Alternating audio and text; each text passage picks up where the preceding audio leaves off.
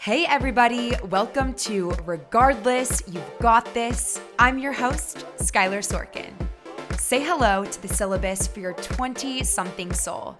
The syllabus you never received in college is finally making an appearance.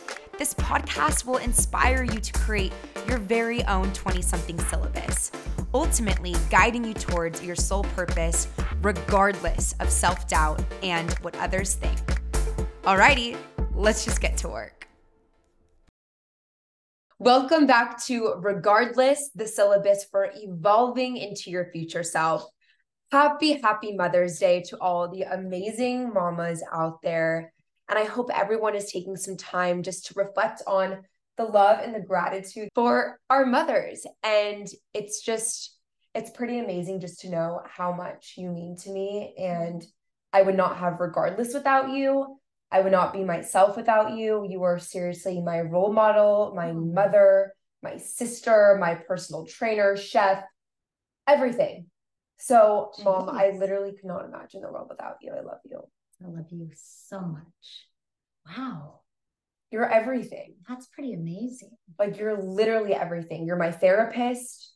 You're my doctor. Yes. Everything. You're maid. I know. Sometimes. Yeah, pretty much. So you guys can probably guess what we're talking about today. So in honor of Mother's Day, I couldn't obviously think of anyone better to be a guest speaker than my mother, Linda Sorkin. She is the woman who brought me into this world, raised me, and really is just gifted me with tools, resources, and everything that I share on Regardless really stems from Mama Sorkin. So I'm really excited to have her on today's episode.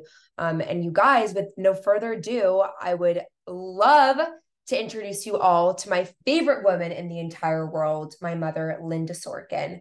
And I would love to give you guys just a little bio on what my mother is, who she is, what she does, how she impacts this world. Linda Sorkin is a marriage and family therapist with a focus on helping clients overcome relationship issues, anxiety, mood disorders, self-worth challenges, and addictive behaviors. And really using a range of proven modalities, Linda really customizes a roadmap for each client's unique journey to self-discovery and freedom from suffering. And with her support, her clients gain mindful awareness, acceptance, and really action to achieve a life of peace and personal fulfillment. Linda is the definition of Regardless, and she's also a certified yoga instructor and has been featured in the OM magazine, amongst others. And I also like to mention that my mother is also the chief of empowerment and support at Regardless. Wow. Like literally she is. So you deserve that title, Mom.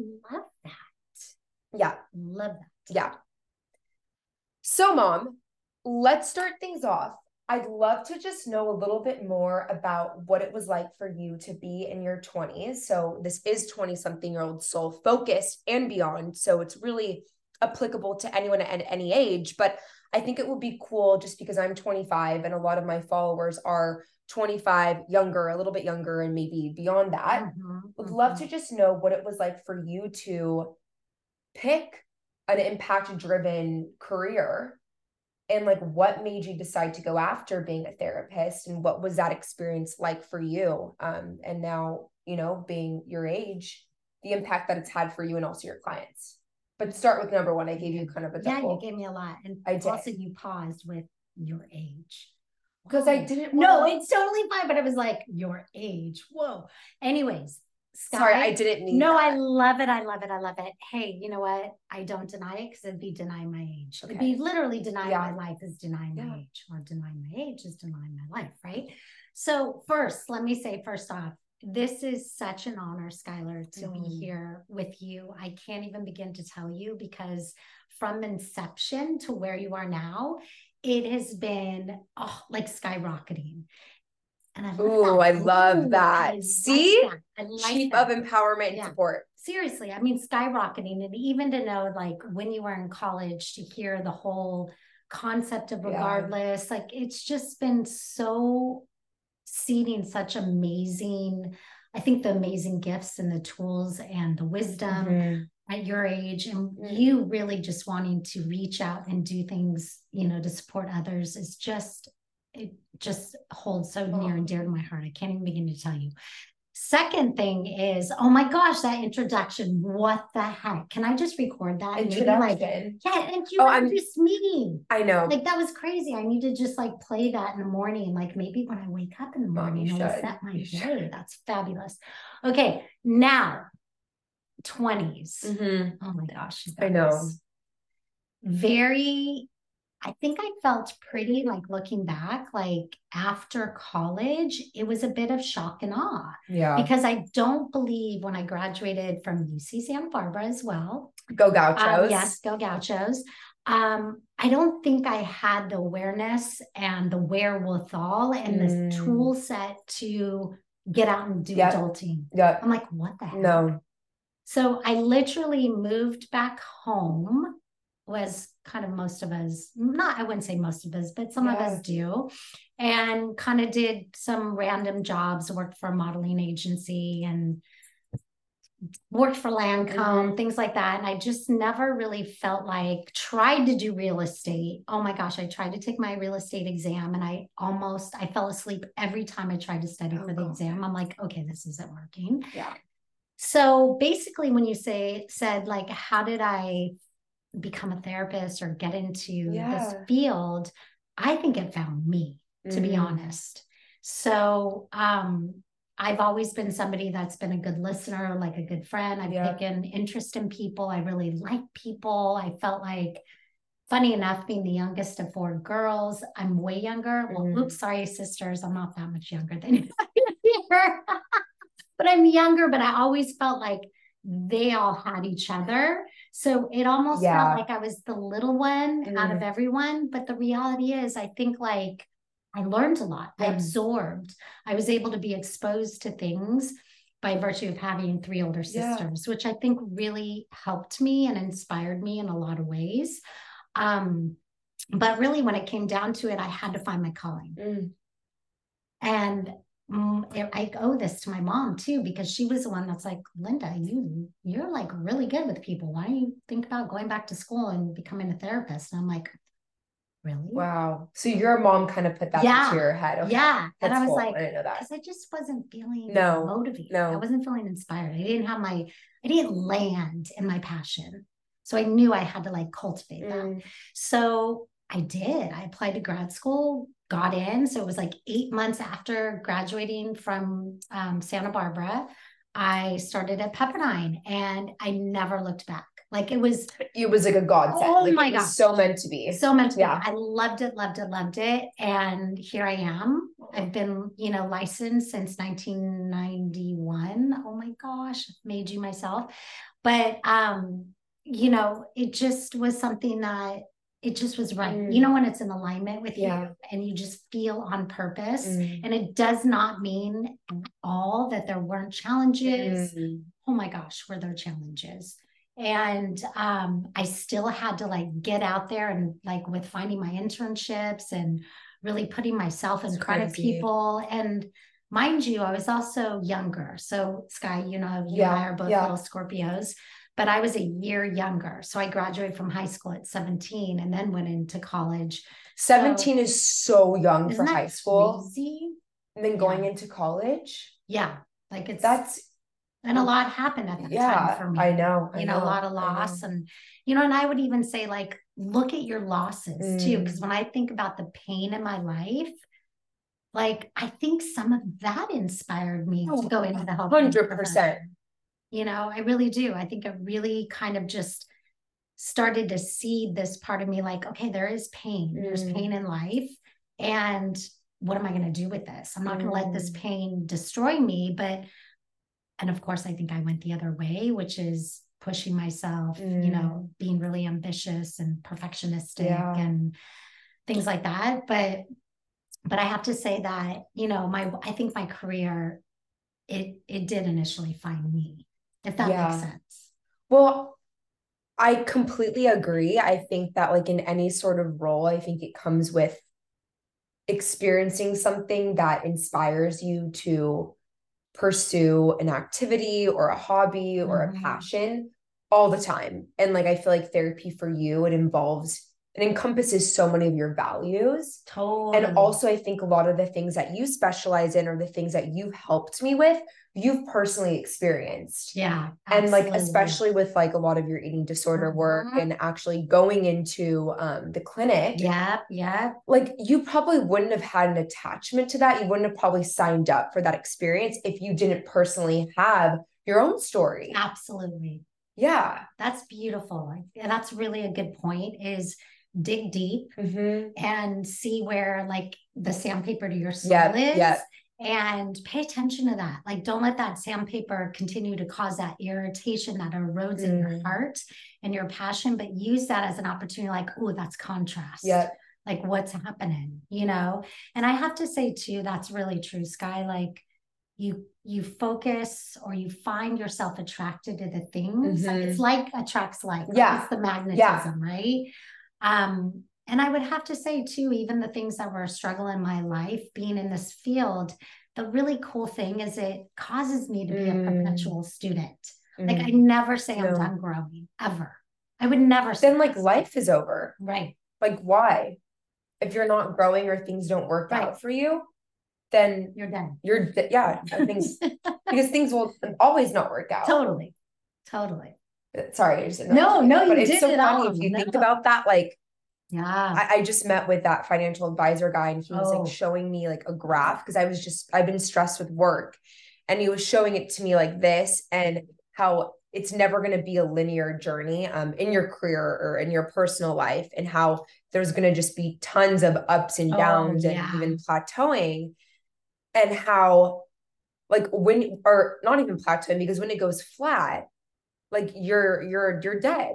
There's always going to be downs before we're able to hit our peaks. And typically when we hit our highest of peaks, like, it's not going to stay like that. There's going to be something's going to happen. So it's like, how can you maintain your resilience and like have that regardless mindset? And I think that's what's so amazing about what you're building, is like a place for people to come to and work on, whether it's positive psychology or, you know, healing past trauma or behaviors that are no longer serving them, so they can continue to grow even when they're hitting their lows. You know what? I love that. I love that you use the analogy with finances. And I'm not saying that that's my forte. Not even. But it's but it's really true that even in life, you have to know, and I always say this to my clients, it's like growth is not a straight line. At all. So just like what you're describing, if you can visualize that in your life, so when you're hitting those like pitfalls in the road or roadblocks, whatever it is, that you know, okay, this is temporary. And what are my workarounds? And what do I need to learn from this? But the reality is, it isn't a straight line. You're absolutely right. So it's like, part of it is, how can I learn to tolerate the distress? Like when the market turns down, or when my money's kind of like, or I'm not making enough, or I've just spent this much money on this or that. Like you're making that analogy. Same with our issues and our problems in life. It's like tolerating the distress when you're experiencing the distress.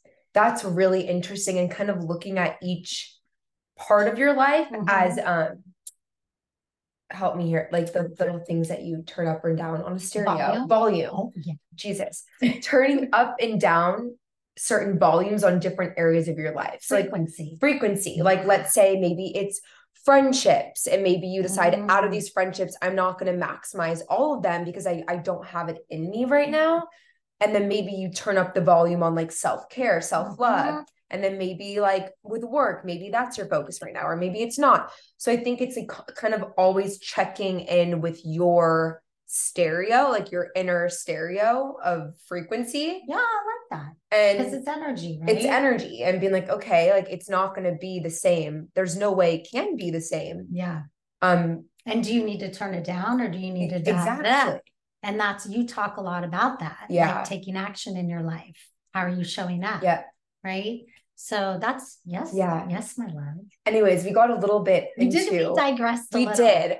Sorry. But I would love to know from you, Mom, because as a therapist, you spend a lot of time listening and being there and supporting and holding others. And I've always admired your ability to be so sensitive and empowering.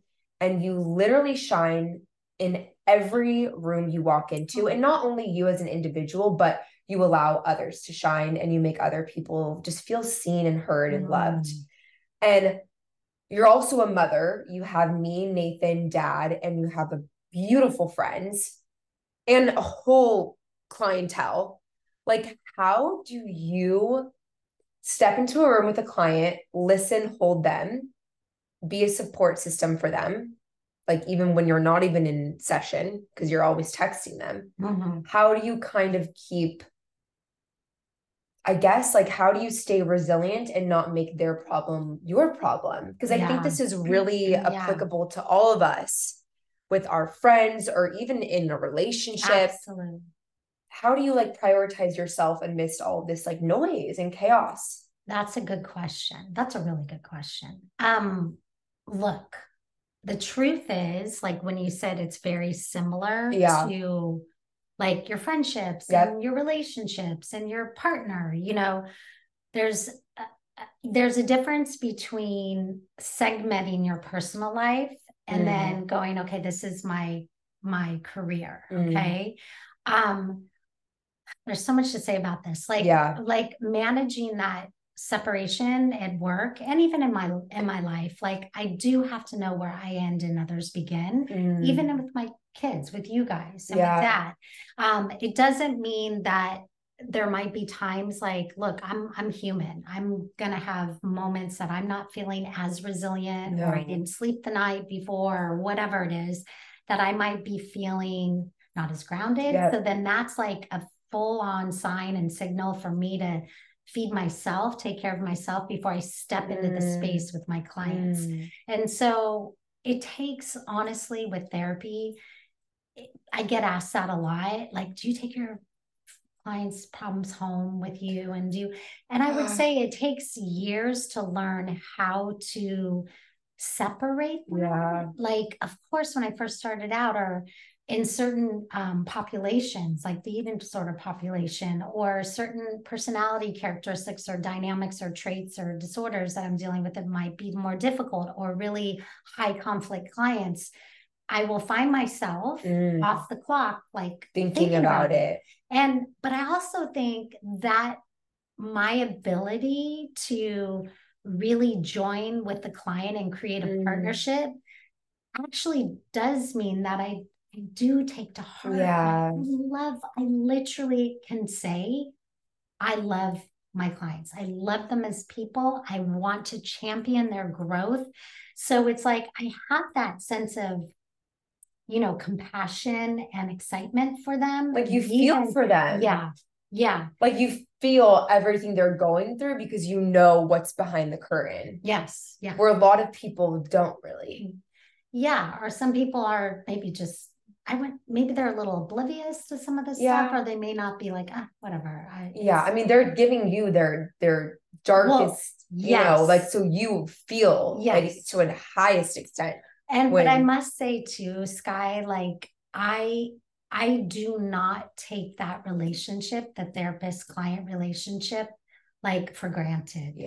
I feel so blessed that they have welcomed me into their lives.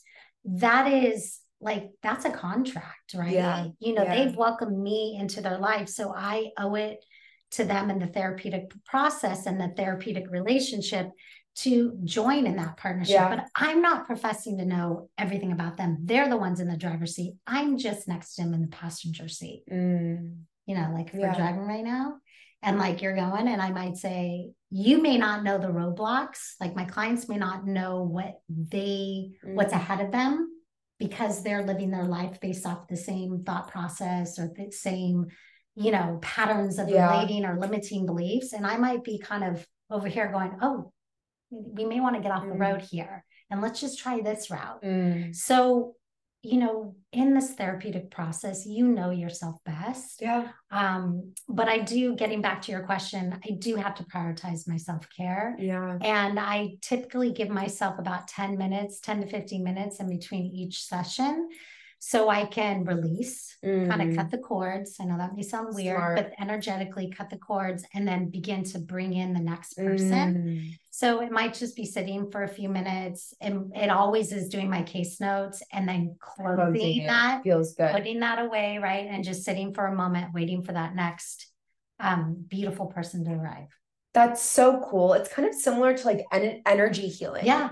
Yeah. Like where I'm seeing an energy healer right now. And before she taps into my energy, of course, she does like her entire welcoming routine. Yeah. And then once it's done, she does like a welcoming or an exiting routine. Yeah. And it's similar to closing the book. And I think when you're mixing movement with energy, it's kind of crazy. That's why I think the tapping works so well, the tapping exercise to relieve anxiety. But yeah, it's pretty cool, Mom. Thank you. Getting into more about us. Yes. Because all of my friends always ask me, like, how are you and your mom so freaking close?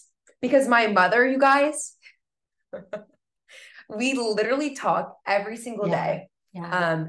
I mean, if we're not talking a day, it feels like we haven't talked for like a decade. But we've always just had a very, very open, beautiful, supportive, empowering relationship. But you're nodding your head. No, I'm saying yes. Have we? Or was it just me? No, yes. I'm like I'm in that frame of mind processing. Right now. Yeah, going, wow, it's really true. It's really, like, did you have that with Nana? Yeah, I've always had a really close relationship with Nana. Yeah. Like I've always felt really safe, and I always wanted my mom to be a part of my life. It may have been a little different because I think of my own experience and my education process in psychology and relationship. Yeah, it's very different dynamic. It's very different. Yeah. You know, but my mom, as you know, with Nana would always, she was at all my games. She was in all my, I mean, she was always celebrating me. So, but I'm nodding my head, not like, what is she talking about? I'm not going, wow, yeah. Because I'm thinking really back to when you're really little. Yeah, we've just had such a close, open relationship. And, you know, I've been wanting to have her on regardless because I feel like mother-daughter relationships can be very challenging. And, you know, we've of course have our moments, like she's my mom, I'm her daughter, and you know, we go through shit. Yeah, totally. But it's I think like Pollyanna. No. She like hit me today in a dance class because of course I was taking up too much room. Like albatross in the room, and it was the most crowded room. So I smacked her on her fanny and pushed her forward. But like we have our moments together, and like I quote unquote steal her like makeup and clothes. Well, there's also a camera here. Oh, always. I don't know what that comes to. I'm dead. But I don't know. I think you always have just created this space of unconditional love and support for me to just be unapologetically myself. So this is going to lead us into the question of, what advice do you think you have for others who are my friends and my following who want to develop a similar relationship with their moms? Like, what can I guess daughters do? And then we can kind of go into moms. But how can we be better daughters? And also, oh my gosh, sons as well. Duh. Yeah. How can we be a better child? Like, or what do you think creates a good relationship? God, this is so good. Yeah, I know. My questions are great. I'm like, this is going to be like a joint effort. I think so too. So yeah, I think so too. I think like, okay, I've worked with gazillions of parents and teens, and obviously even adult right now, even working with adult population, and they're still struggling with their aging parents, you know, and being too invasive or what have you. So this is a dynamic, mother-daughter, mother-son, father-daughter, parent-child, yeah. No matter if it's parent, younger child, teen, adult, doesn't matter. But what could you do or Nathan do better? I mean, like, you know, I think, or not do better. I think it's more like, what do you think creates a very supportive, beautiful, solid mother-daughter, mother-son relationship. I mean, for me, good. I would say I can start. I would say number one, just as a mom, creating a space for the child to be themselves. Yeah. And like a safe space for us to mess up. Yeah. And for you not to like shame us for like totally being human and messing up. Yeah. Well, and this is the thing too, like it as a parent, and even for yourselves, because you're not parents yet, most of you guys, right? Yeah. So it's like what you're saying, Sky, look at when you make mistakes, right? Like if you can have with your child the attitude of, you know, search for the magic in mistakes. Like mistakes are opportunities to correct whatever direction you're going on your path. So when you get an oops, it's like, okay, what? So you didn't get a good grade. What are we going to do about it? What do we need? Like, how are you experiencing that? I think parents sometimes get like, there's either living vicariously through their child or they're projecting their own needs of like image, like my child has to look this a certain way because it'll be a reflection of me. And the reality is, you guys, when you have a child, you don't own that child. You are given by the grace of heaven or whomever. We're going to Moses, Jesus, Buddha, whomever from the universe. You've been given this beautiful baby, this creation of life. And as a parent, I think our job is to help guide that take care of that little being, obviously love that little being up as much as you can, look and search for what this little being's inner and outer gifts are, right? And know you're going to come up against hard times, difficult, challenging moments. But those moments, like you said, are opportunities. Yeah. Okay. To redirect. And I also feel when you don't own them, our responsibility is to turn out these well-adjusted adults. I love the word well-adjusted. That's like, I look at you and Nathan and I'm like, that makes me feel like that's probably one of the greatest gifts in my life, to see Nathan graduating tomorrow, seeing where you are in your path, where he's going on his path. And I'm like, dang. But I feel like we came out this way because you allowed us to mess up with not being ridiculed. You allowed us to be unapologetically ourselves. And I feel like whenever we, came across an adversity or a hard time as a family or an individual situation, it was always like, okay, we're a team. Yeah. And we're going to work on this together. And you guys it was just you believing in us and like hearing you say, good job. Like, I'm so proud of you. Like, how do you feel? How did that make you feel? How did it make you feel? How do you feel about that? How do you experience that? Are you proud of yourself? Yeah. Because it's really wasn't about me. It was your experience. And oh my gosh, like I think about all the hard times, all the tears from like that's a whole nother thing, but just the social drama. And I have to say, as a parent too, when you become a parent, and I can only speak for myself. If Stephen was here, it might be a little different, but once you have a child, or once you're pregnant, let's say, or you have that baby, it's like your heart is officially on the outside of your body. And it's like, that's a crazy it's like way your of nerves. putting it. Yeah, it literally is. So everything you and Nathan felt and went through. Yeah. It would take so much for me to go, okay, Linda, don't say that. And giving the space, because there would be times like I would be so upset, like how dare this happen? And then I realized, okay, it's not my journey. Just hold space. And it doesn't mean that, obviously, when we make mistakes as parents, and I think this is what we tried to instill with you and Nate, is to make amends. I never would profess that I was perfect and I made oopses and mistakes. And I think it's really important to be able to go, like, how did I handle? I messed up. How did I handle that? And, apologize, but say, I'm going to do better. Yeah. That is such a huge thing to do with your kids. Well, it shows that, I mean, you're always an example for us and your children. So modeling, so if you can't own up to your mistakes and make amends, then how is the child ever going to do that? Good.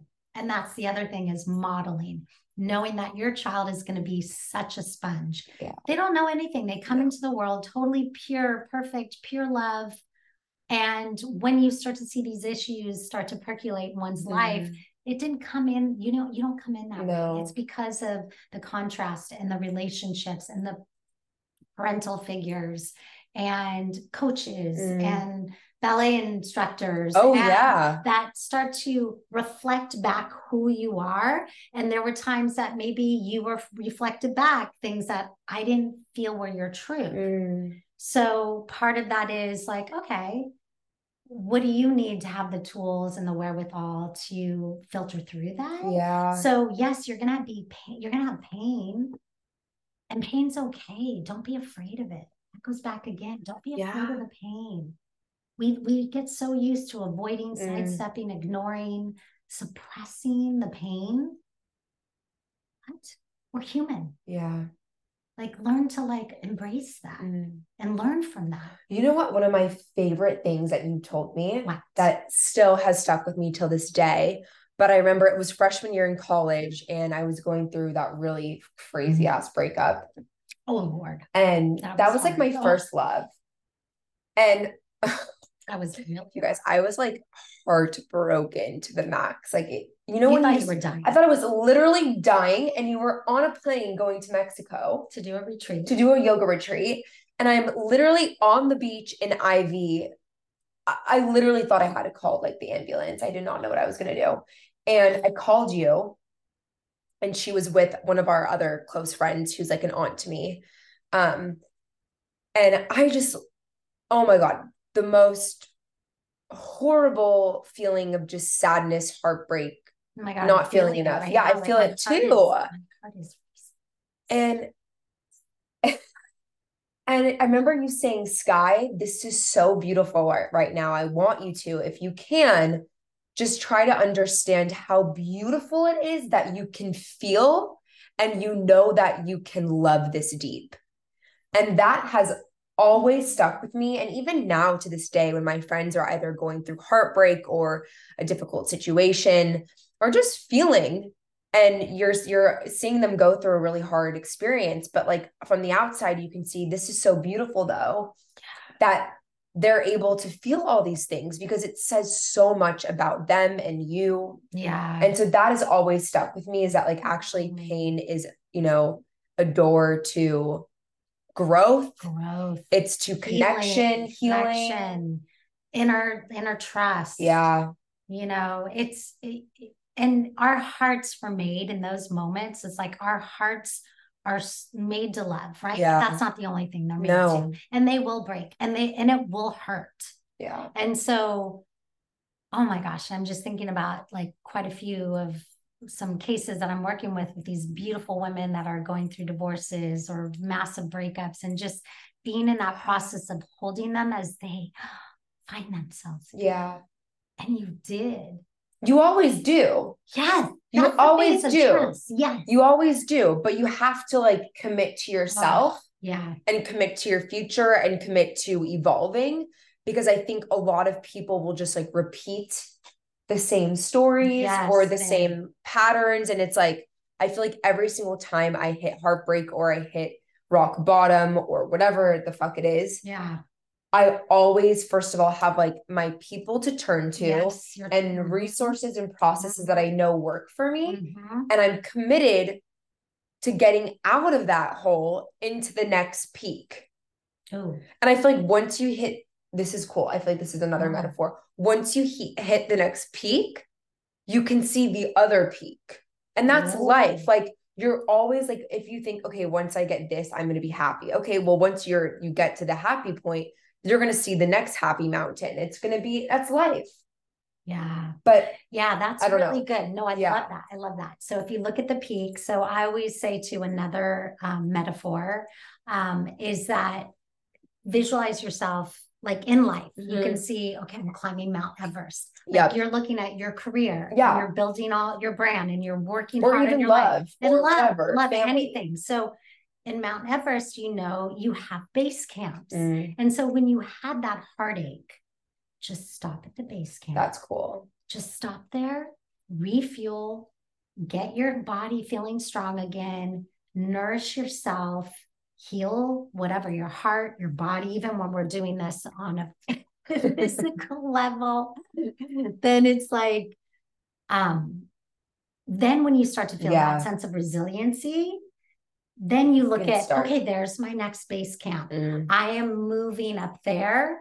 And so, and it's like that life, you got to stop, you got to rest, you got to tend. You have to, or else you're going to just start slipping. Yeah. Totally. That's good. I like that. Yeah. I love the base camp. I'm feeling like I'm needing a base camp right now. Yeah, me kind of too. Yeah. Right? It's because of there's a full moon in Scorpio, and it's hitting my mom and I crazy this month. It's been psycho over it. So, and so just one other last thing too. Mom, give it to us. Is, well, we can get it if we're kind of talking about the motherhood. Well, yeah, we can still totally get into it. So I was just thinking, like, one of the big things with raising you and Nathan, I think, okay, you got to know that your kids come in differently. Nathan and you're very different. So different. Okay. And I love that. Like, I love the dichotomy of having the boy and the girl, you know, I'm very fortunate about that. I can have my girly girl. And even if you weren't girly, has no bearing. And then Nathan, who's my all boy. But what I'm going to say is, like, you both came in with a certain, like, personality, temperament, energy level. We're so different. Oh my gosh. And yet, but also very similar. Yeah. I think the older you're getting, the more you're starting to like see that alignment. But I think with parenting, and you guys, this is even in any sort of relationship, whether it's your friendships, your colleagues, and for sure your romantic partners, is communication. Yeah. Okay. And people get very confused about communication. People think like, okay, I need to like figure out how to convince this person, or when they're talking, they're already thinking about what's the next thing they want to say. They're not present. And so I think if we can just keep it really simple and go, look, the most important thing in communication is it's on either side of your head. It's your ears. It's listening.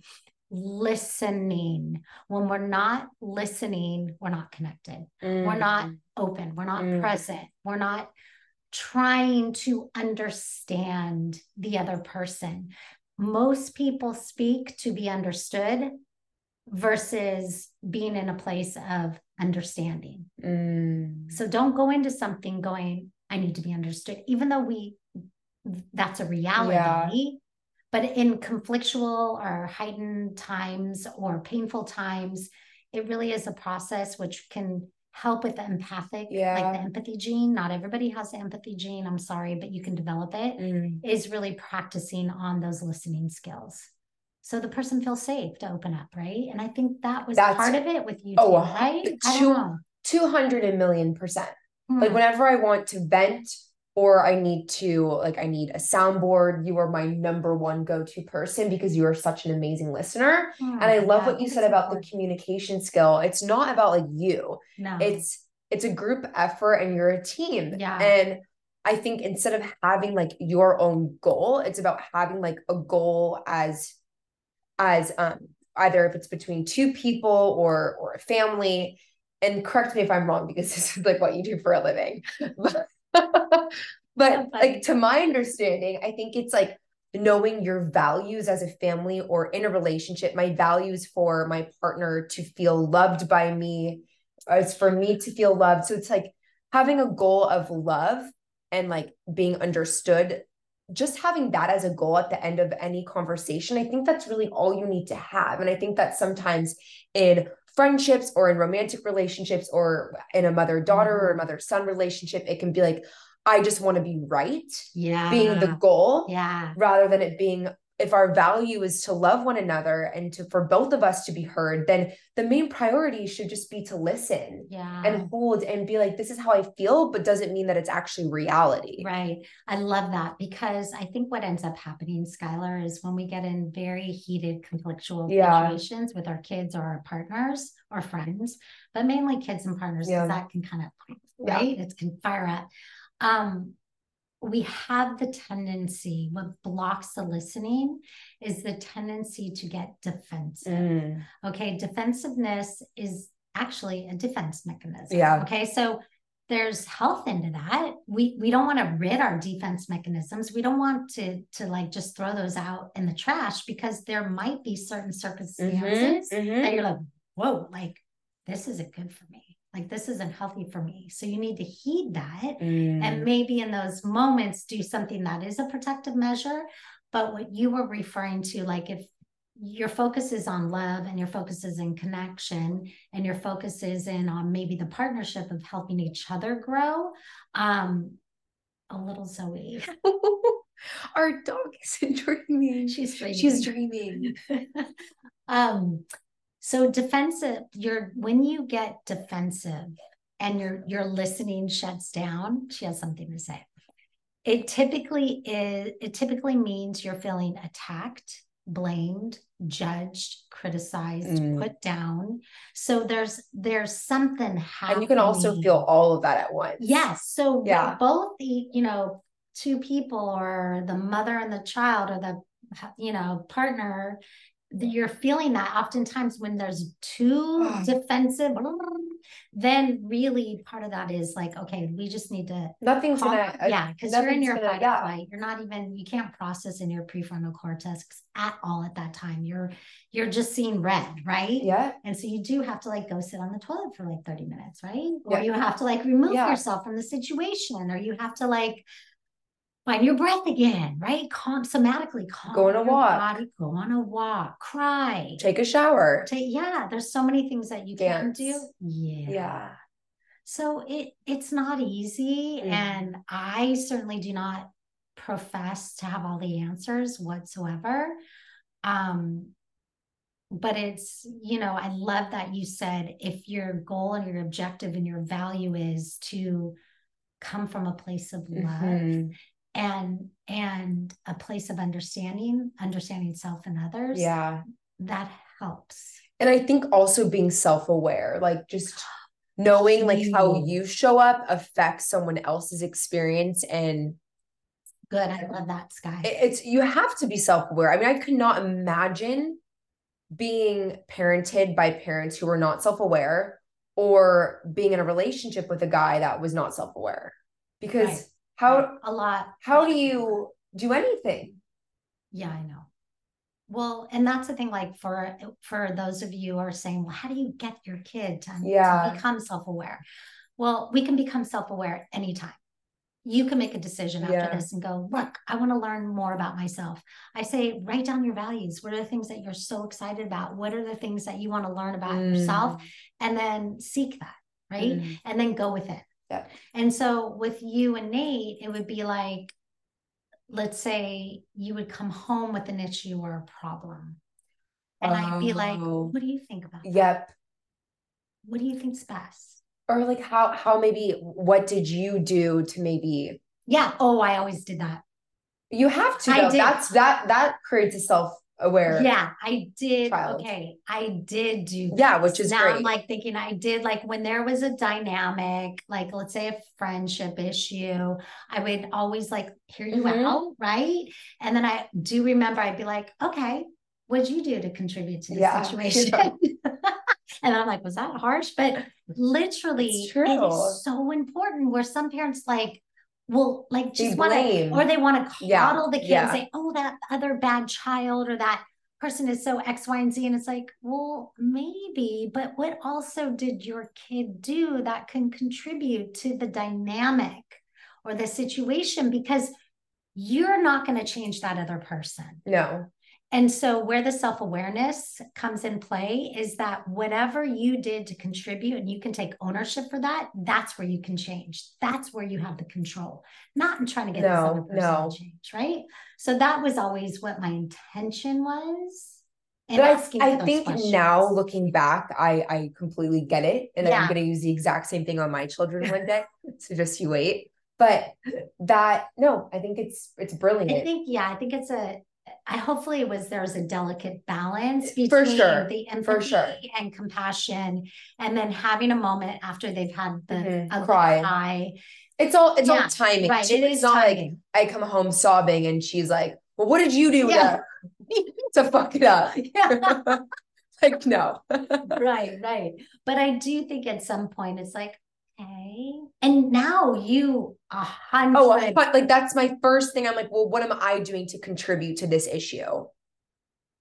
And sometimes I'm even now overly compassionate for people, which I'm working on. And I think that comes with being a woman and just being overly sensitive, people pleasing, and perfect. All the things that we're not going to get into today. Yeah, there's so much to talk about, and I keep looking down there. But Mom, I think that we pretty much answered a lot. Okay, good. Because now, you guys, a lot of you have asked us some beautiful questions that we're very excited to answer, and this is actually the first episode ever where I'm answering questions from my audience. Oh yes, this is so fun. Okay, so we're just gonna get started. Mom, are you excited? I love this. This is like so much fun. Okay, let's do it. Okay. So these are obviously all anonymous. But number one, what can I do to help with having an anxious attachment style? So maybe we should start off with defining what an attachment style means for those who may be not sure. Absolutely. Yeah. Okay, cool. So attachment, you're going to hear a lot out there with attachment styles right now. It's a pretty kind of hot topic, which I love because I think it's a great theory to help people understand and navigate their bonds, right? They're bonding with another person.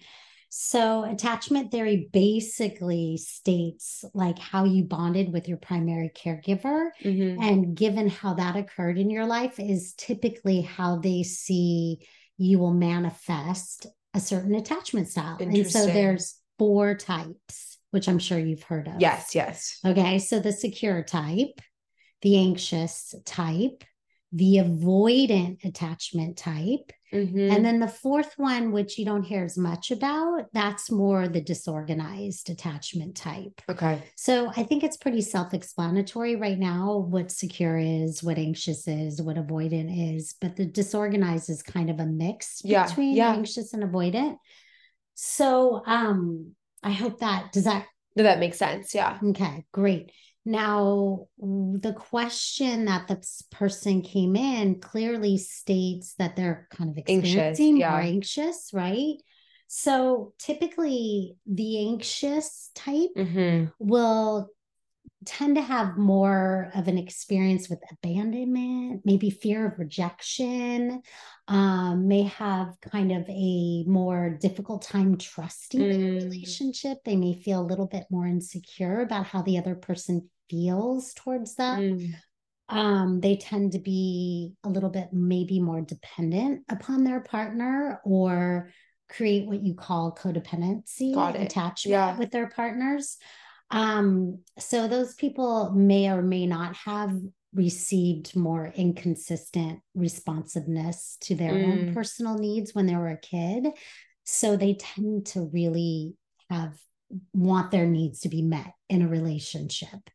So what it typically can look like or how it can manifest in a relationship is someone can become a little clingy. Got it. Or needy. Yeah, needy, clingy. They might be pretty sensitive to maybe criticism, or maybe when their partner's starting to pull away or shut down, they might be a little bit more cognizant and aware of that.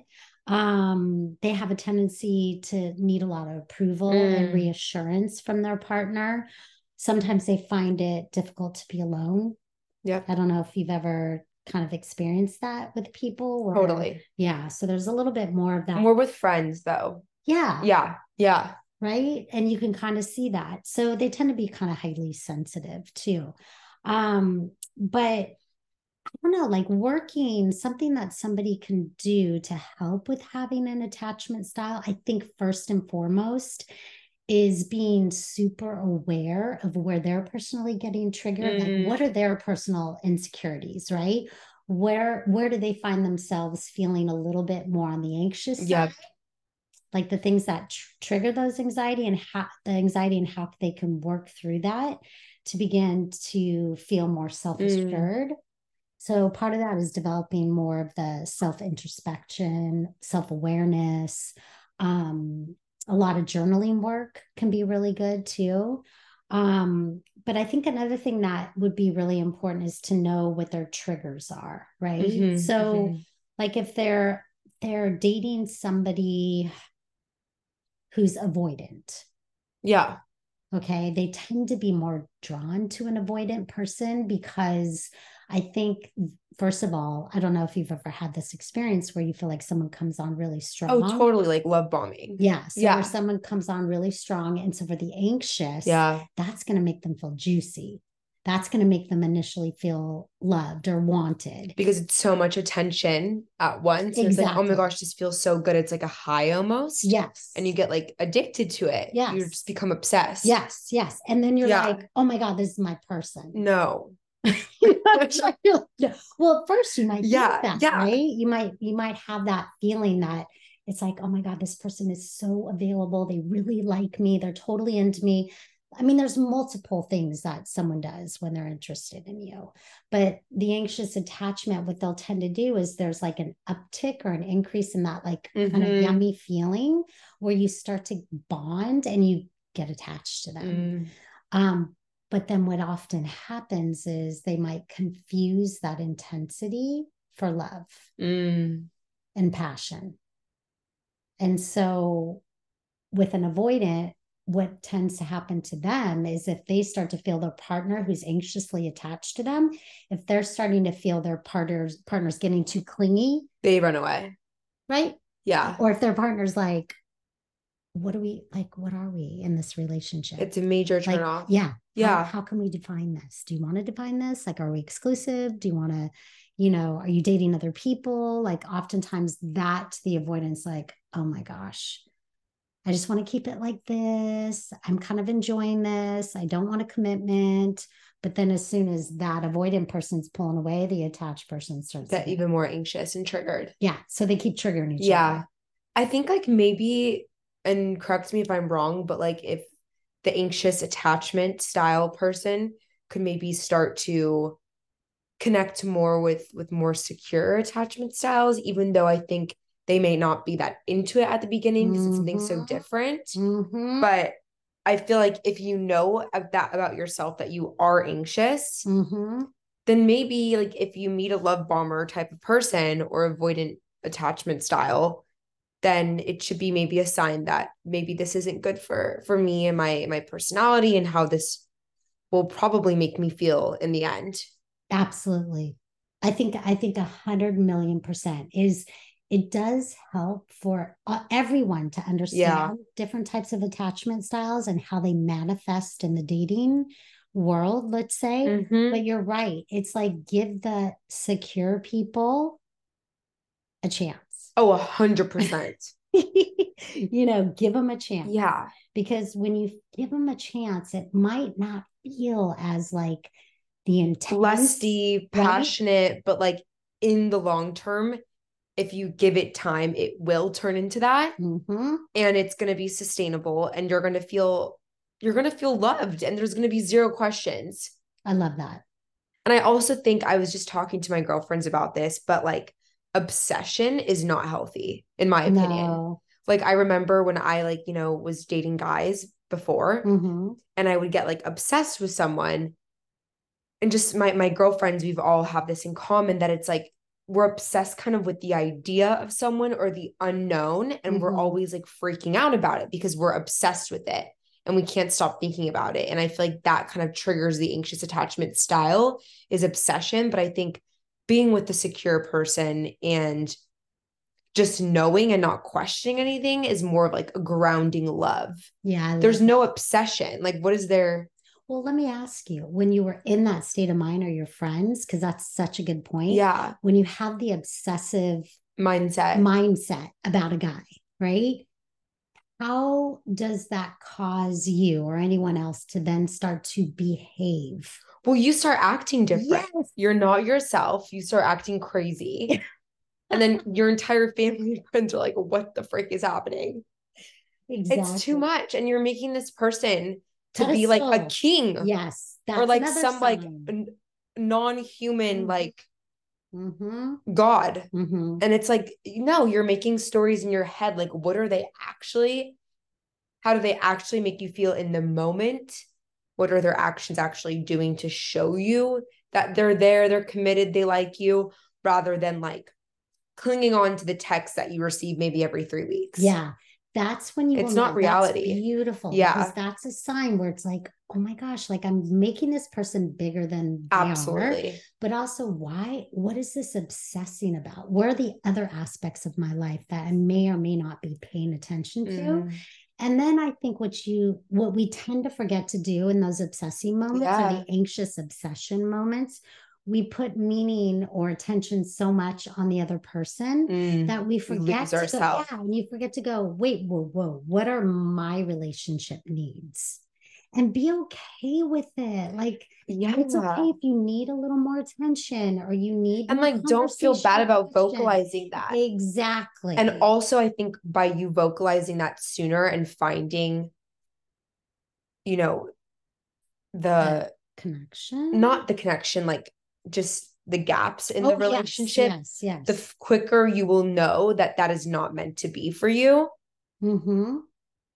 Honestly, the quicker that you can be yourself, the quicker that you really know their true colors and their intentions. I know it will hurt, but the better, because you're not wasting your time. So true.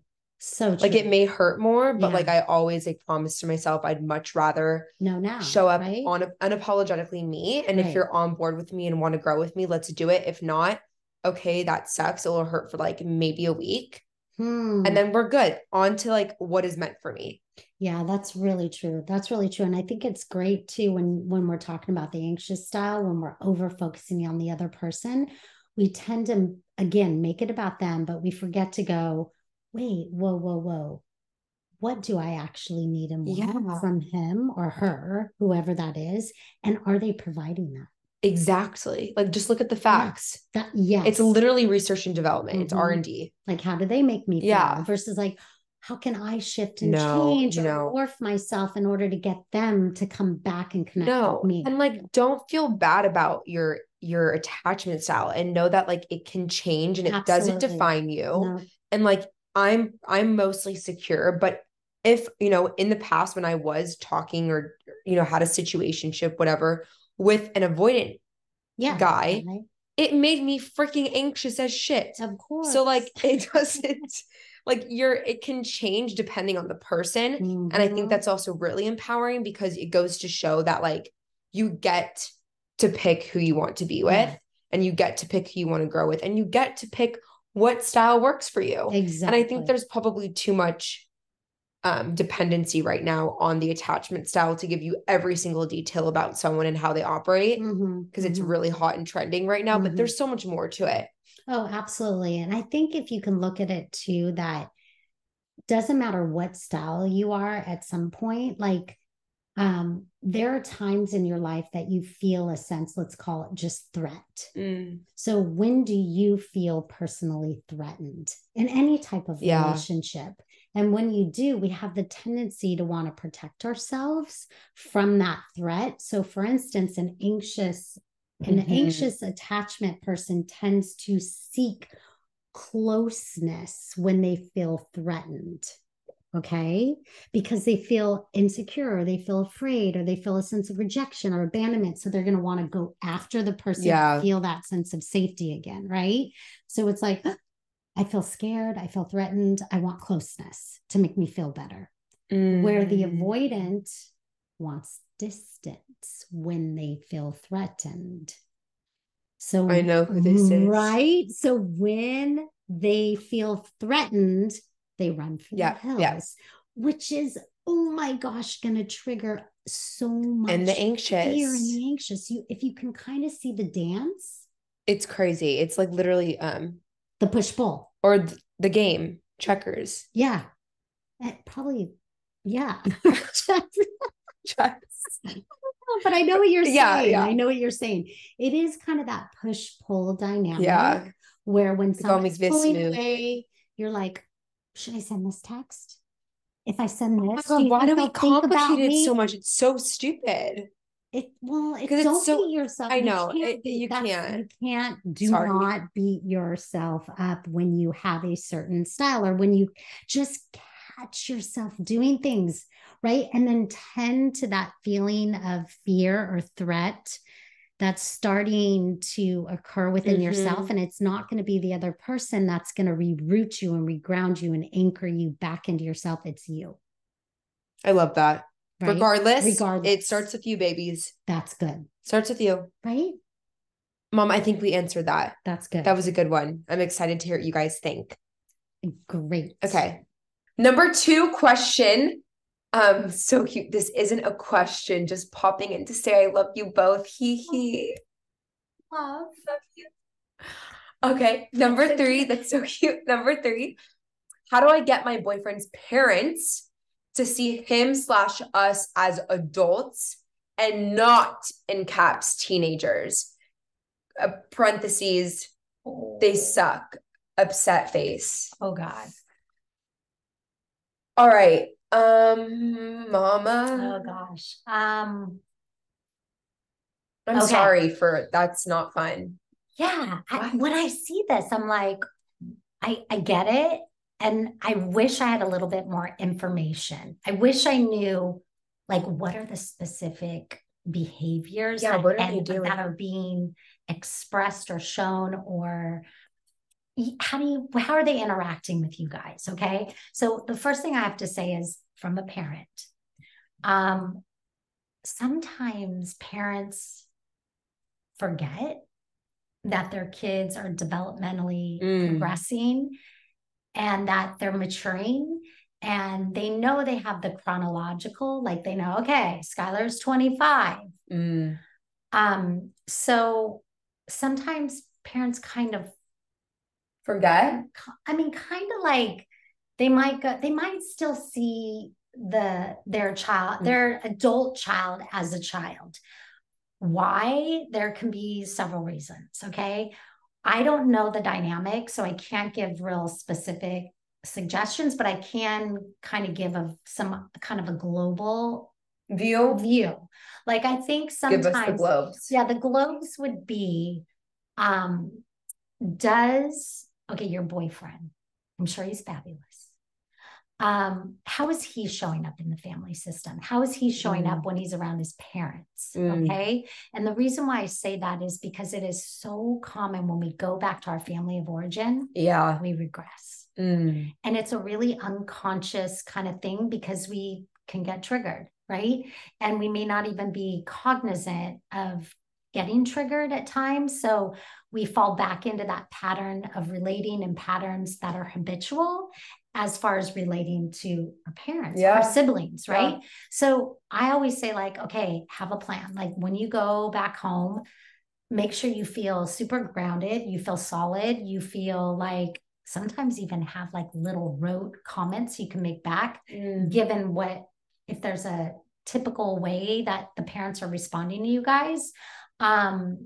If the other thing is, parents sometimes feel like they have a right to treat their kids, their adult children, like kids, meaning if they're still financially giving them money, like somehow like they're a little still dependent on their parents financially, or if their parents are infusing money into maybe a startup or a business. Interesting. And there's still like that connection, the ties, like a little bit of that purse string ties that they want. And this is all unconscious typically, right? They still want that control and that say, and I know best, I know better, which will go back to even what we said before. It isn't about the parent. It's about really, you knowing what's right for you. So that's one thing as far as the parents maybe perspective. And when parents be like, if there's something like that going on, then it's really easy to fall back into the old patterns. And they may not even be aware of it. It may just, it's like habit. Yeah. Now what you can do, and this isn't easy, but really get clear on what are the things that are causing you that frustration, irritation, annoyance. Like you said, they suck. So what's going on? Can you find a way to set boundaries? This is all about boundary setting. Okay. There have been lots of times that families, adult children and their parents, I've done therapy with because they have not found ways of properly communicating to each other, and they haven't found that clear way of separating and delineating, the relationship. So I say, like, if there's certain things that these parents are doing, then I would suggest you go, okay, how can I start? And it's not, is this the girlfriend? This is the girlfriend. Okay. So the boyfriend's parents. So it's not really, there's nothing you can do. You should really have to do because it's his parents. So I would say the onus would probably fall on him more so to begin to gently start going, mom, dad, I really don't appreciate when X, Y, and Z. And this is how I would like us to handle this dynamic moving forward. Sometimes you have to say that like lots for it to get through. If it's really a pretty painful, challenging situation, then maybe when you guys visit, you don't stay there, or there's lots of things that you can do. But I think it's about learning to show up like an adult, behave like an adult, which I'm sure you two are doing, and be able to work through, maybe like start to address the issues with the parents, like just communicate it with them. Yeah. And you being the girlfriend, maybe support your boy through that. Maybe he won't know how, so you may need to be like, look, I think this is good, I think this is healthy, that we may set these boundaries with them. But also, again, I don't know the dynamic of these parents and like what specifically is happening, but for sure it is, be cognizant, aware of how you're showing up. Is there still some sort of control around finances? If there's like criticism put down, you don't need to deal with that. That's when you're adults. You don't need to be treated like a little child. No. I'm sorry, whomever is going through this. We love you. Do you have anything else to say? No, I think, and that's like a really tough question. So I'm happy my mama was here. Also, I'll give everyone her information post episode, just in case. Yeah, absolutely. Okay, question number 4. Serious dope. Sick. I think this person likes what we're doing. Oh, got it. Number 5, how did your mother make you feel safe to share your emotions growing up? I think we kind of got into this, but I mean, I feel like this is kind of a question for me. Yeah, it is. I would say, again, my mother just always held a safe space for my brother and I. She would never judge.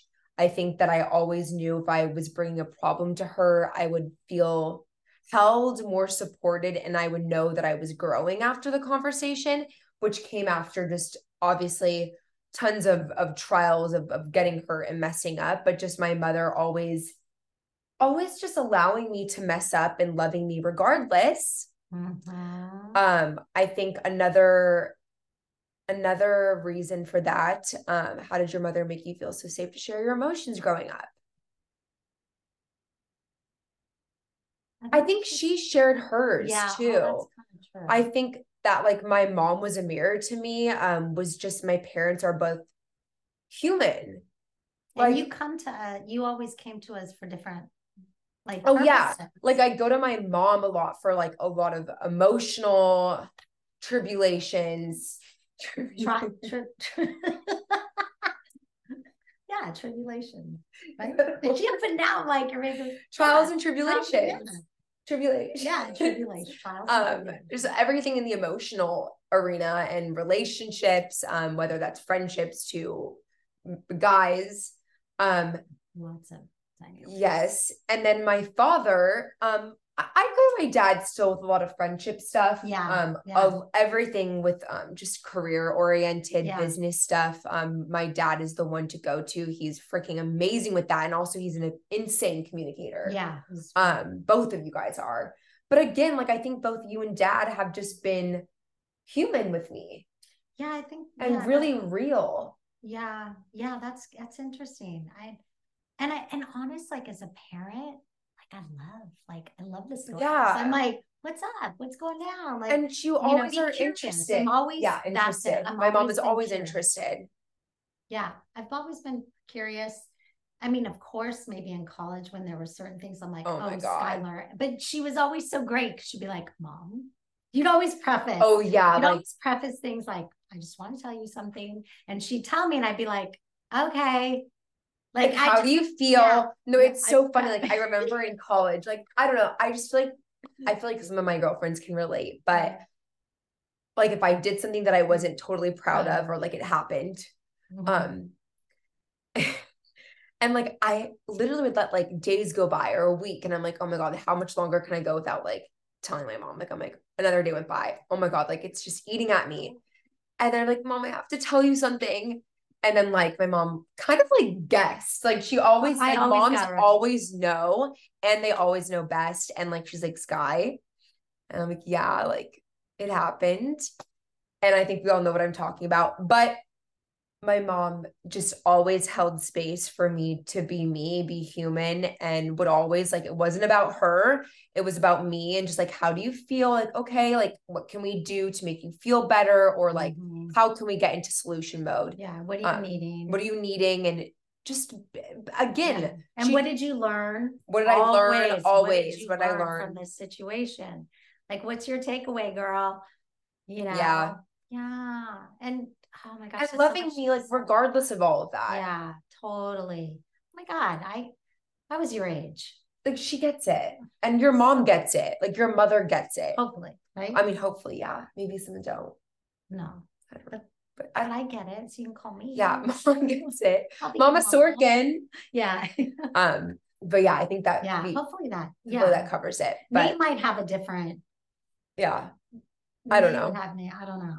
It's interesting. Okay, number 6. How do you communicate interest to a twin flame with a boyfriend? Interesting question. This is good. This is weird. It's a little weird, but like not really. But I can understand that. I mean, that is a real question. That is a real question. We need to deal with it. Okay. So where is it again? How do you communicate interest to a twin flame with a boyfriend? Okay. Do you want me to go first? You can go first, Mom. Okay. First of all, you're making the assumption it's a twin flame. That is powerful. So I'm kind of like, look, let's dive into the twin flame situation first. Twin flames, like, of course, this is kind of woo-woo, right? But literally, it's like your soulmate. Yeah. Well, yeah, it's someone who's similar to you. That twin. So it's like you see yourself in that other person. Okay. And so there's something about that. So this person, how do you communicate with twin? Okay. So if you already feel that this person is your twin flame and they already have a boyfriend, did they ever speak up to begin with? Or now are they saying, oh, I want to communicate interest, and they already have a boyfriend? So is it so that could go back to attachment thing? It could. Maybe you're more attracted to this person because they have a boyfriend now and they're taken. Yeah. So yes, right. So it could be, and it's kind of like it's like fun. Yeah, it turns up the little volume of for men, especially because you guys are crazy. So I would say, like, why didn't you communicate before? If they always had a boyfriend, then back out. Like, what? You shouldn't be in that dynamic with this person. But look at the twin flame. I would say to this person, you see yourself in this guy or girl. Okay. So what are you seeing in this guy or girl? Why is this twin flame showing up in your life? And what can you learn from that person? What is this person doing that you're finding so captivating and interesting that you're wanting to communicate your interest to them? I love that. Right? I love that. And I think also a twin flame can be a best friend. Yeah. Yes. Like I have a twin flame best friend. Yes. Like Daniela. Yeah. Like we're literally love like her to death. Like if I can marry her, like I would, but I'm very happy in my relationship. But I'm saying like she's still a twin flame. Yes. But it doesn't mean that we have to be like in a romantic relationship together. Yeah. But I think that like, and also that you're attracting twin flame energy in your life mean that like it's happening, it's coming, and that only means that you're probably only going to be attracting more twin flame energy. Yeah. Yeah. And also twin flame, like it can be good, but also can be really toxic. I don't think I'd want to date my twin flame. No, because it could be very like, it also you mirror to your partner. So if you're both like kind of the same people, where are you flaming? Like, are you flaming on that? You know, there's negativity, right? Yeah, the intensity of your personality. Yeah. Are you? And then so that can be kind of a toxic bonding. I'm really liking this yin and yang vibe. Interesting. I think the yin and yang vibe works beautifully for a relationship. And I think twin flame energy and like a friendship is awesome. But again, there's something beautiful about like opposite flames. Yeah. Because you can learn so much from one another. And even the twin flame, like this person could absolutely go, what is it that I am seeing? What do I how do I see myself in this person? What is it that's drawing me to this person? And what do I want to learn from that? I love it. Right? I think that was beautiful, Mom. Oh, okay. Number 7, how to deal with many of your friends in relationships and you aren't in one. Oh, wow. This is a great a great question. And I experienced that at one point for shiz. Mom. Okay.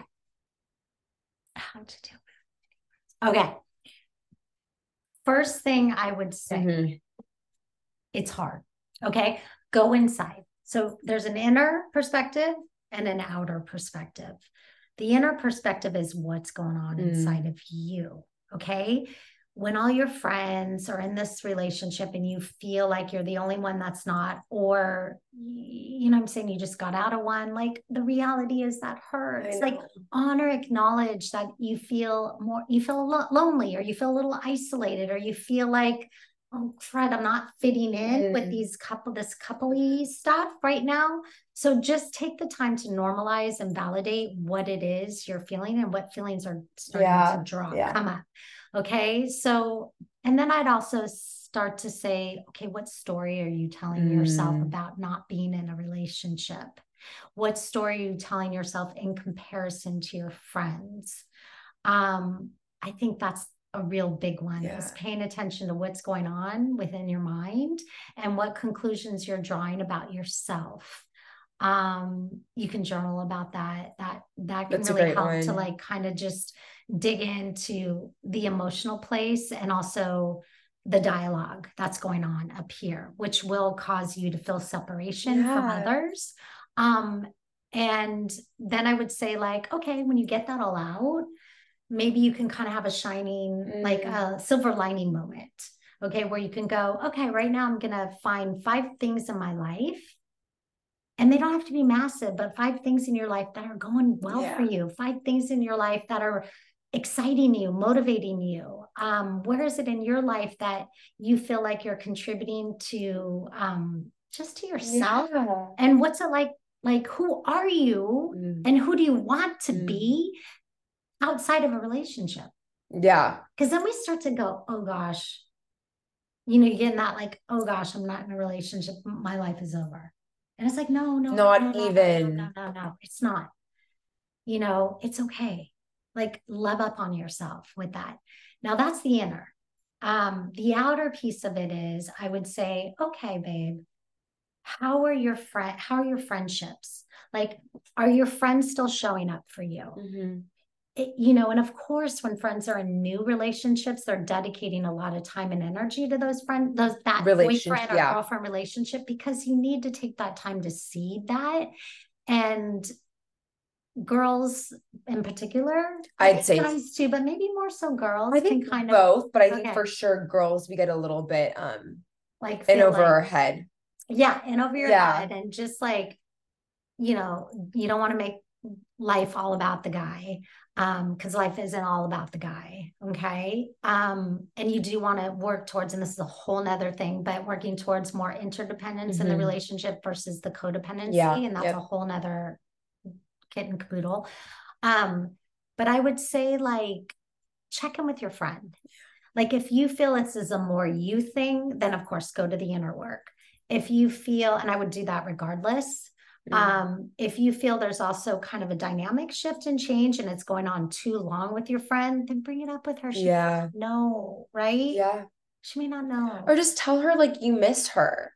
And like make plans to see her. And I think also timing is really crucial. Huge. I know that for me, like at the beginning of my relationship, as a friend who was in a new relationship, I was feeling guilty that I wasn't seeing my friends as much. Yeah. And so like check in with your girlfriend. Like she may be like struggling and not struggling, but she may be conscious that she hasn't seen her girlfriends as much. And maybe just starting that dialogue would be very, very healthy for her and you, because you're getting that reassurance that she's there for you. She loves you. And also she's getting that reassurance that you've never left, that you're still there, that you're not leaving. And that also, again, seeding a new relationship is like so important, because like you're never going to have that time again if that love is to stay.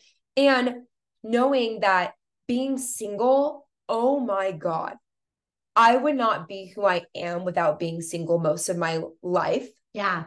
Until now, because I've had so much time to sit, live life, experience amazing situations that you cannot experience having a boyfriend. Like, it can be so much fun. Adventure too. It's adventure. It's being curious. And also like the growth and like the priority that you can put into yourself and your dreams and even your present self is freaking insane. Yeah. Like, love it up, because once you're in a relationship, like you're going to miss parts of that. And I know it can feel so hard right now. I get it. But the work and the beauty that can show up in being with yourself is invaluable. Yeah, I think that's huge. Like, love it. Try to love it. And it's hard when you're coming from a place of depletion. Yeah. It's hard when you're coming from a place of I'm not enough. Yeah. And so that's where I want you to shift the narrative. And that's the inner work. That's the hard work. It's hard. Yeah. It's hard. You want to do that regardless. The other thing that I would always say to Sky is you would say things like, she is so funny. Like when she was single and like kind of dating, and she'd be like, I want a boyfriend. I just want a boyfriend. I'm like, this is funny. Okay. And then she'd be like, but I really don't have time for a boyfriend because I'm so busy and I just love my friends. But I kind of want a relationship. I'm like, oh my gosh, this is going to be a little woo-woo. But what I'm going to say is, girl, didn't I say this to you? Mm-hmm. What message are you giving to the universe? You keep giving the universe mixed messages. You can be in a relationship. You can be with your friends. Mm-hmm. You can still have a job and career. Just be clear of what you're communicating to the universe, your angels, your guides. And so she's like, oh. Because I was giving it all this, like, I'm like, I want a boyfriend. Wait, no, I don't. Fuck that. Yeah. I want a boyfriend. Nope. It was crazy. Exhausting. Right. So it's confusing. Right. But so ask yourself, what am I calling in? What am I calling forward? And be very intentional in what I did. Vision, right? Tell her the journey. Oh my God. What I did. Okay. This is when I was like, knew I was ready. Like I felt him. I knew it was happening. And you did. I did. And I literally this is when I was doing just a lot of self-work, getting ready for a new job and that's the inner working with Sage, a lot of inner work. Yeah. I would go to the beach every Saturday for like 4 months, and I would journal about the next person in my life that I was going to call in. And I would literally journal, not like a checklist about his qualities, blah, blah, blah, blah, like what he looked like, whatever the fuck. No, it was, how do I want to feel? So I literally journaled, how do I want to feel when I'm in the presence of this man? How do I want to feel? And I journaled about it for, a couple of weeks. You did. And I literally took my journal. I closed it. Sorry. No. I closed it and I put it away for 3 months. did not look at it, didn't think about it, just continued to be in my high valued power as a single woman who was just awesome. I love that. And look where, when you feel that love, when you feel that sense of self-love and you're practicing self-compassion, right?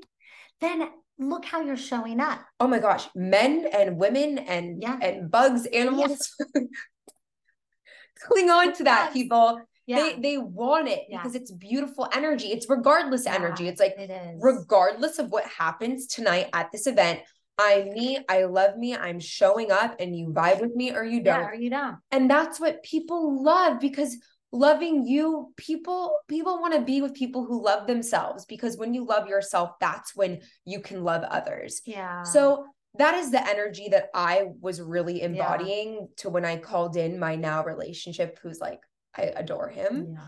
And it's been so beautiful. But like, I had to just feel it on every single aspect. I had to be all the things I wanted to feel with him.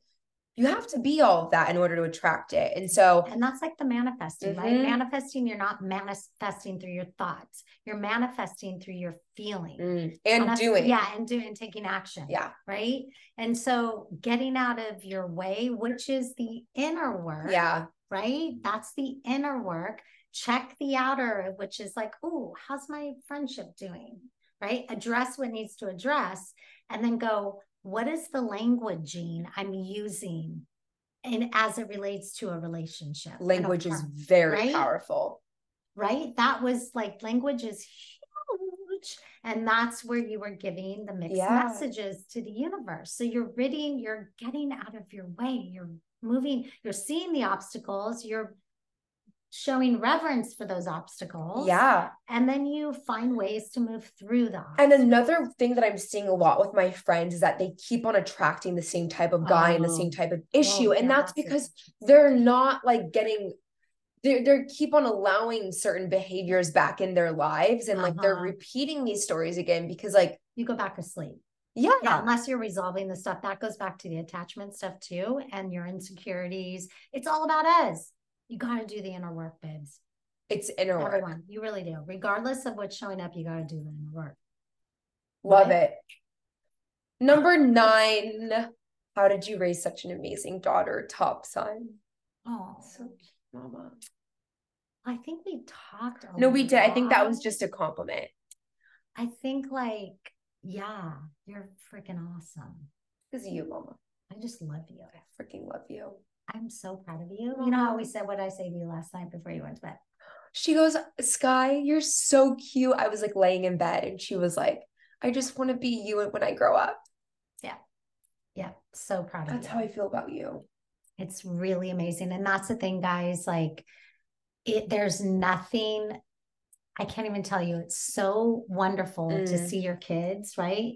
To see, I mean, you don't know this yet, but you could identify this with your friends, when you can see your friends have a success, like to be in that space of like just, or your sibling, or your boyfriend, girlfriend. Yeah. Anyone. And you could just be like, wow. Like you feel it. I do. I think it's such an amazing thing to see. And it's not like I'm living vicariously through you. I'm able to continue to shine that light on you, the spotlight on you. Right. Like you're energized by it. Yeah. And I think another point that we brought up when we were kind of percolating some ideas about this podcast episode, I said, it's so cool that you've evolved with Nathan and I as a mother. Totally. And like, you're always energized and like, you're always curious. Like you never let, what one of my great mentors says is he's always like, I learned the most from the bottom down approach. So people are always like, bottom down. Does that make sense? Top down. Top down. Yeah. Bottom down. No. Bottom. Like that is impossible. What's that? Bottom. No, the bottom. Bottom down. I don't know. Never okay. Top down. Sorry, Jesus. Top down approach where like he always learns the most from people below him. Or is it bottom up? I don't know, guys, but he's inspired by the people who have lower positions than him in the company, because he's always learning the most from them. And this is the other thing. Like I said earlier, I do not profess to have the answers.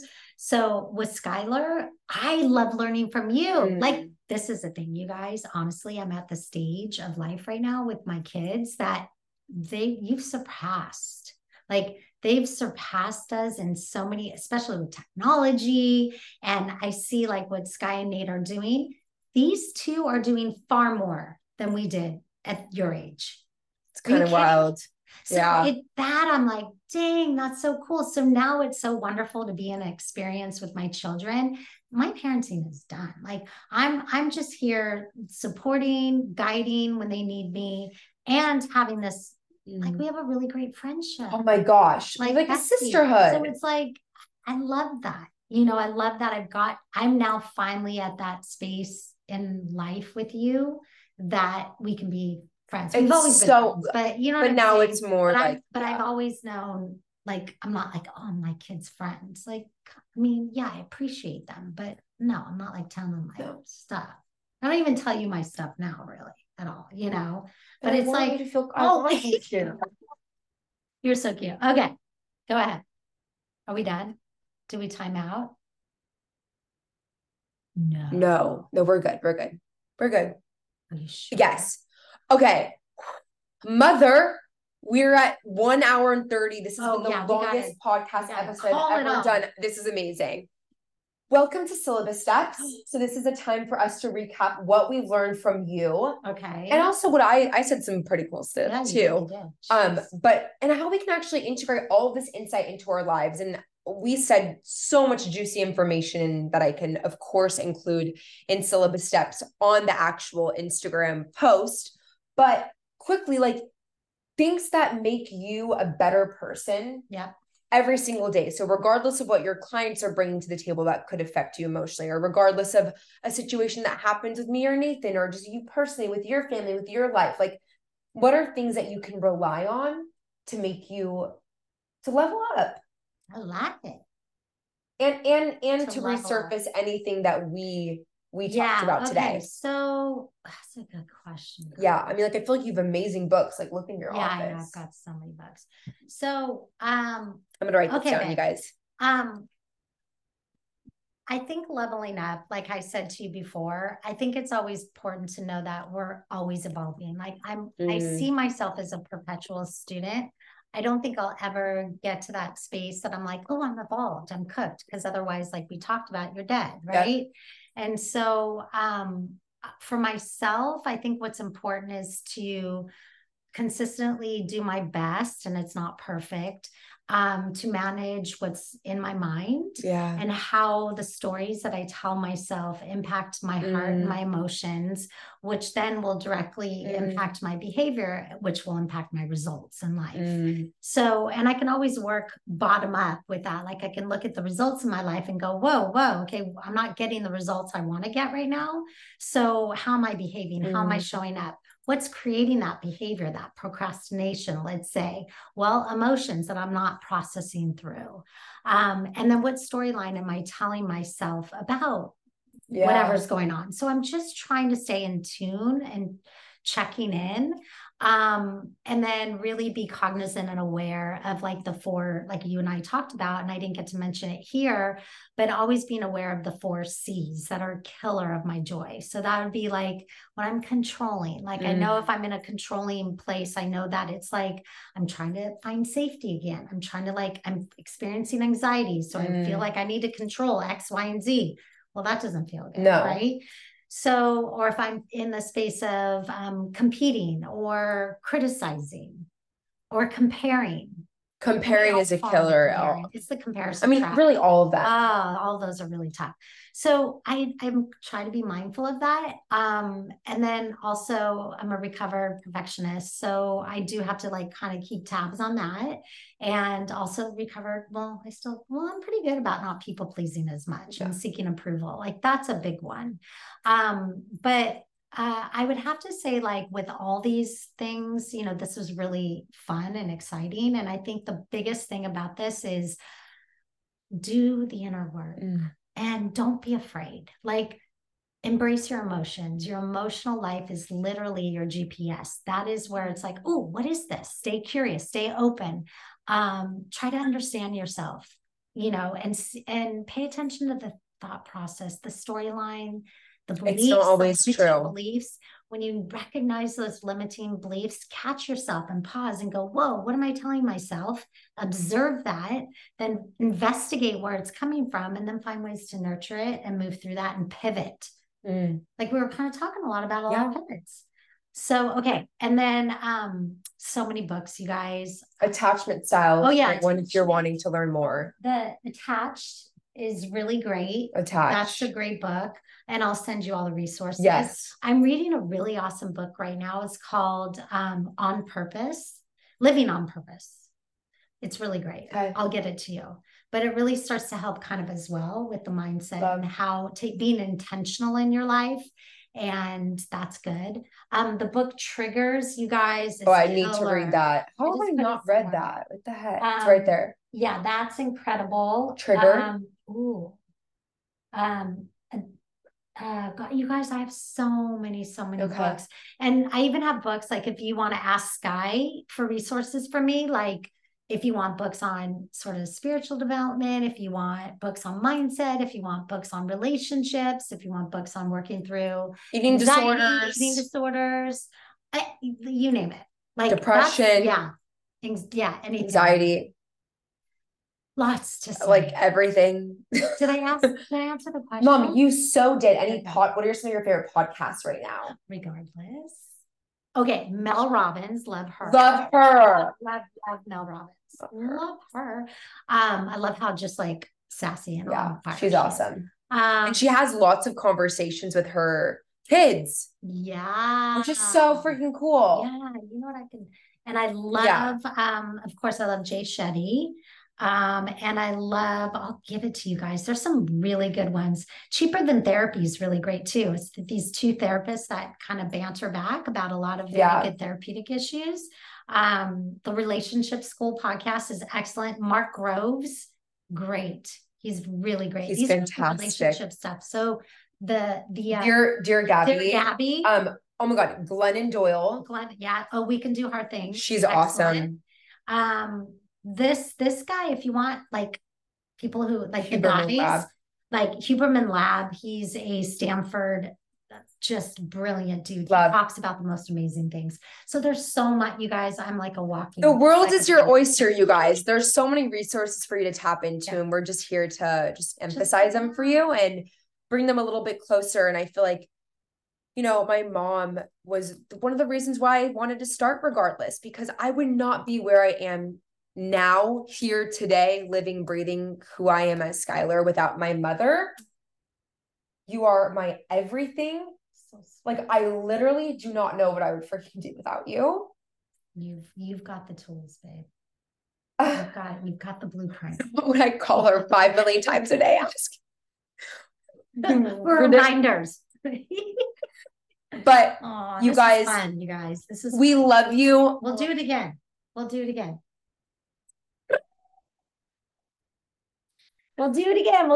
Send more questions. Okay. So, Mom, fill in the blank as we conclude. Yes. Are you ready? So, you're making me laugh. So, regardless of blank, I am blank.